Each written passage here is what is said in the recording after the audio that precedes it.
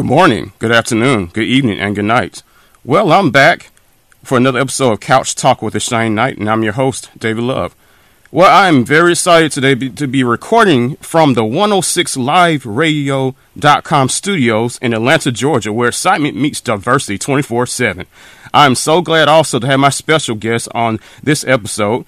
She is the best-selling author, the time management coach, educator, facilitator, and public speaker. She is the time management diva. Welcome to Couch Talk with the Shining Knight, Dr. Deborah Johnson Blake, a.k.a. Dr. DJ. Thanks for being with us today, Dr. DJ. It is my pleasure to be here. Thank you for having me. Thank you. Well, let me ask one of the biggest questions dealing with time management. Now we are a few days into 2023. I know people have a tendency of making these New Year's resolutions, and they make them, and then in a couple of months they don't have the drive to continue to go on with them. One of the biggest ones, give a good example, is I want to work out, lose weight, or I want to just change my lifestyle altogether, make some changes in my life. Then I guess I'll say about around, I won't even say March, maybe around February, they stop going to the gym, they stop working out, they stop doing all the things they said they're going to do on January 1st. So I'm going to ask you, how can people manage their time in between making these resolutions, or is it even a good idea to make resolutions in the first place?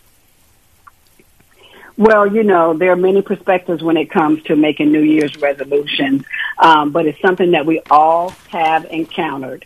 Those resolutions that we make, we start out strong, those first 30, 60, 90 days, and then in your case, you even said 60 days, and then it falls off. But for any resolution, whether it's going to the gym, whether it's, losing weight, saving more money, the first thing that people have to do is first commit to the resolution. That's very important. Not just say it, but you have to commit to it. Yeah, and so the whole objective is to make sure that this is something you really want to achieve, and then look at it from a positive perspective. Make sure you talk about that resolution to everybody around you, because they can be your accountability partners throughout this process.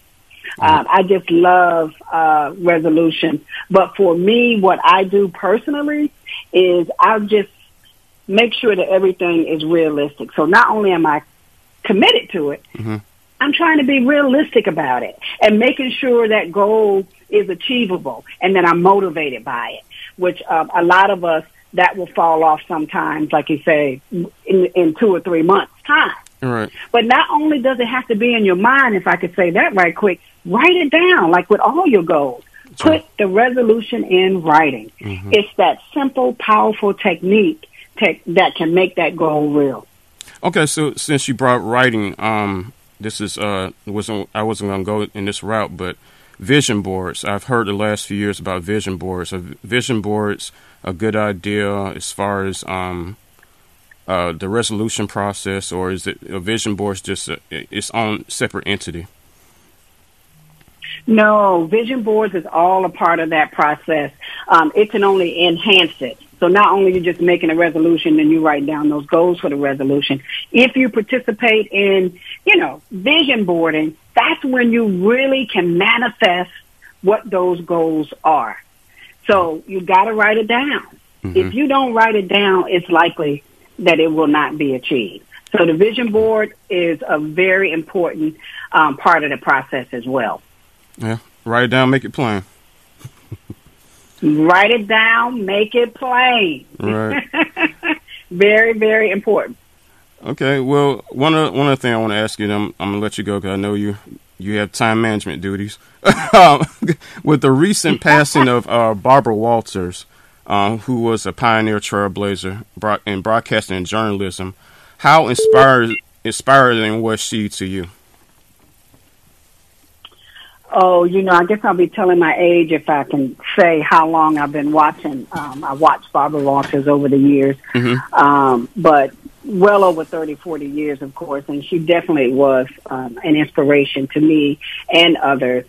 First of all, she knew how to ask the right questions to get the answer that she was, aiming for. But just all of her accolades and her entire journey through the broadcasting news arena, she just helped me become even a better person in just wanting to speak and wanting to talk and wanting to be a woman of her stature. So she will be missed, definitely.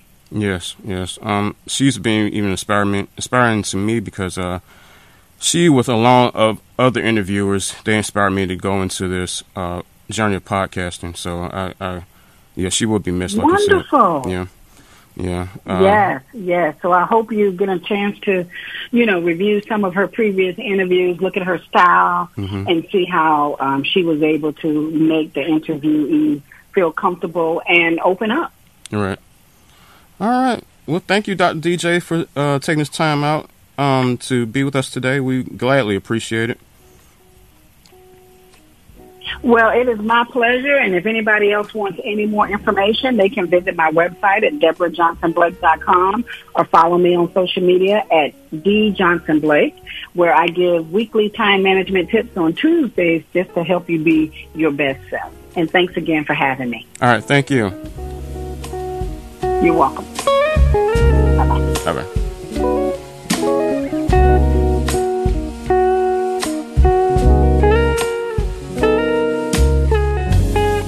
Looking to get away, relax your mind, or take a short trip to your favorite destination? Then book your next trip with Love Travels. With Love Travels, your next trip or vacation will be an enjoyable one. No trip is too large or too small. Love Travels specializes in wine tours, land vacations, and cruises. Since the COVID-19 pandemic, not many people could book a vacation, but at Love Travels, you can now book your next vacation or trip with us. Contact Tilda Love for a consultation and booking information at 404-981-7457 or email at lovetravels590@gmail.com. At Love Travels, we love vacations. Our 106 Live radio platform is fully equipped with the best and latest in broadcasting technology to ensure that what our listeners hear is always HD quality. Hashtag Team 106 is dedicated to bringing diverse programs and professional on-air personalities. We are your hidden gem.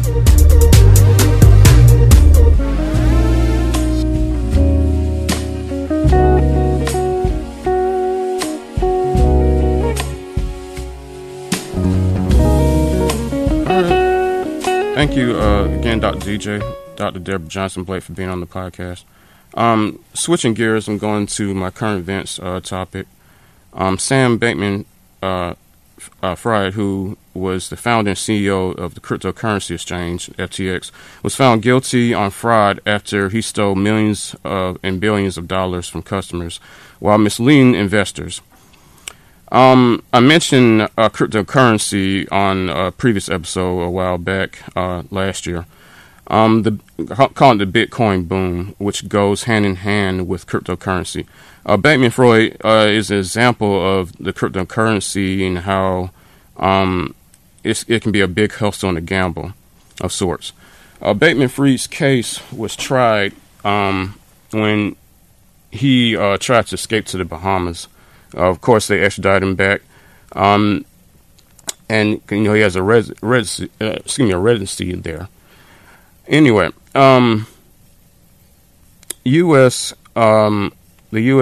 government, $250 million. He got released on $250 million bond, and he awaits federal criminal proceedings. As this story keeps unfolding, I will keep up with more updates on it. The thing about the whole cryptocurrency exchange, they're trying to do away with the current currency, the almighty dollar, if you will. They're trying to go to a cashless society. There have been postponements of this happening, but it's inevitable. Eventually, it will happen. the thing, my take on cryptocurrency is something that is not going to really go anywhere. The only thing I can state on that is to keep up with the signs of the times of this topic. And then lastly, I'm talk about sports on and off the field.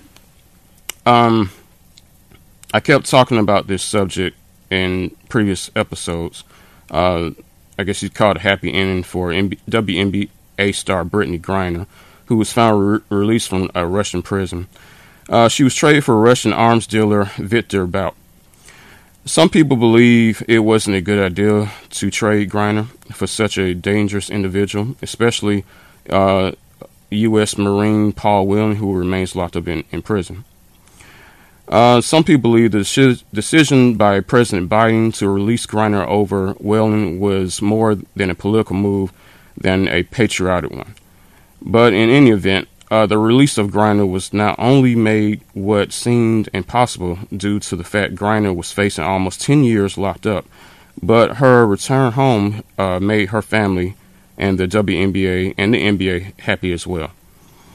My whole thoughts about this, people argue that Griner shouldn't have been released. It should have been somebody else. It should have been the ex-Marine.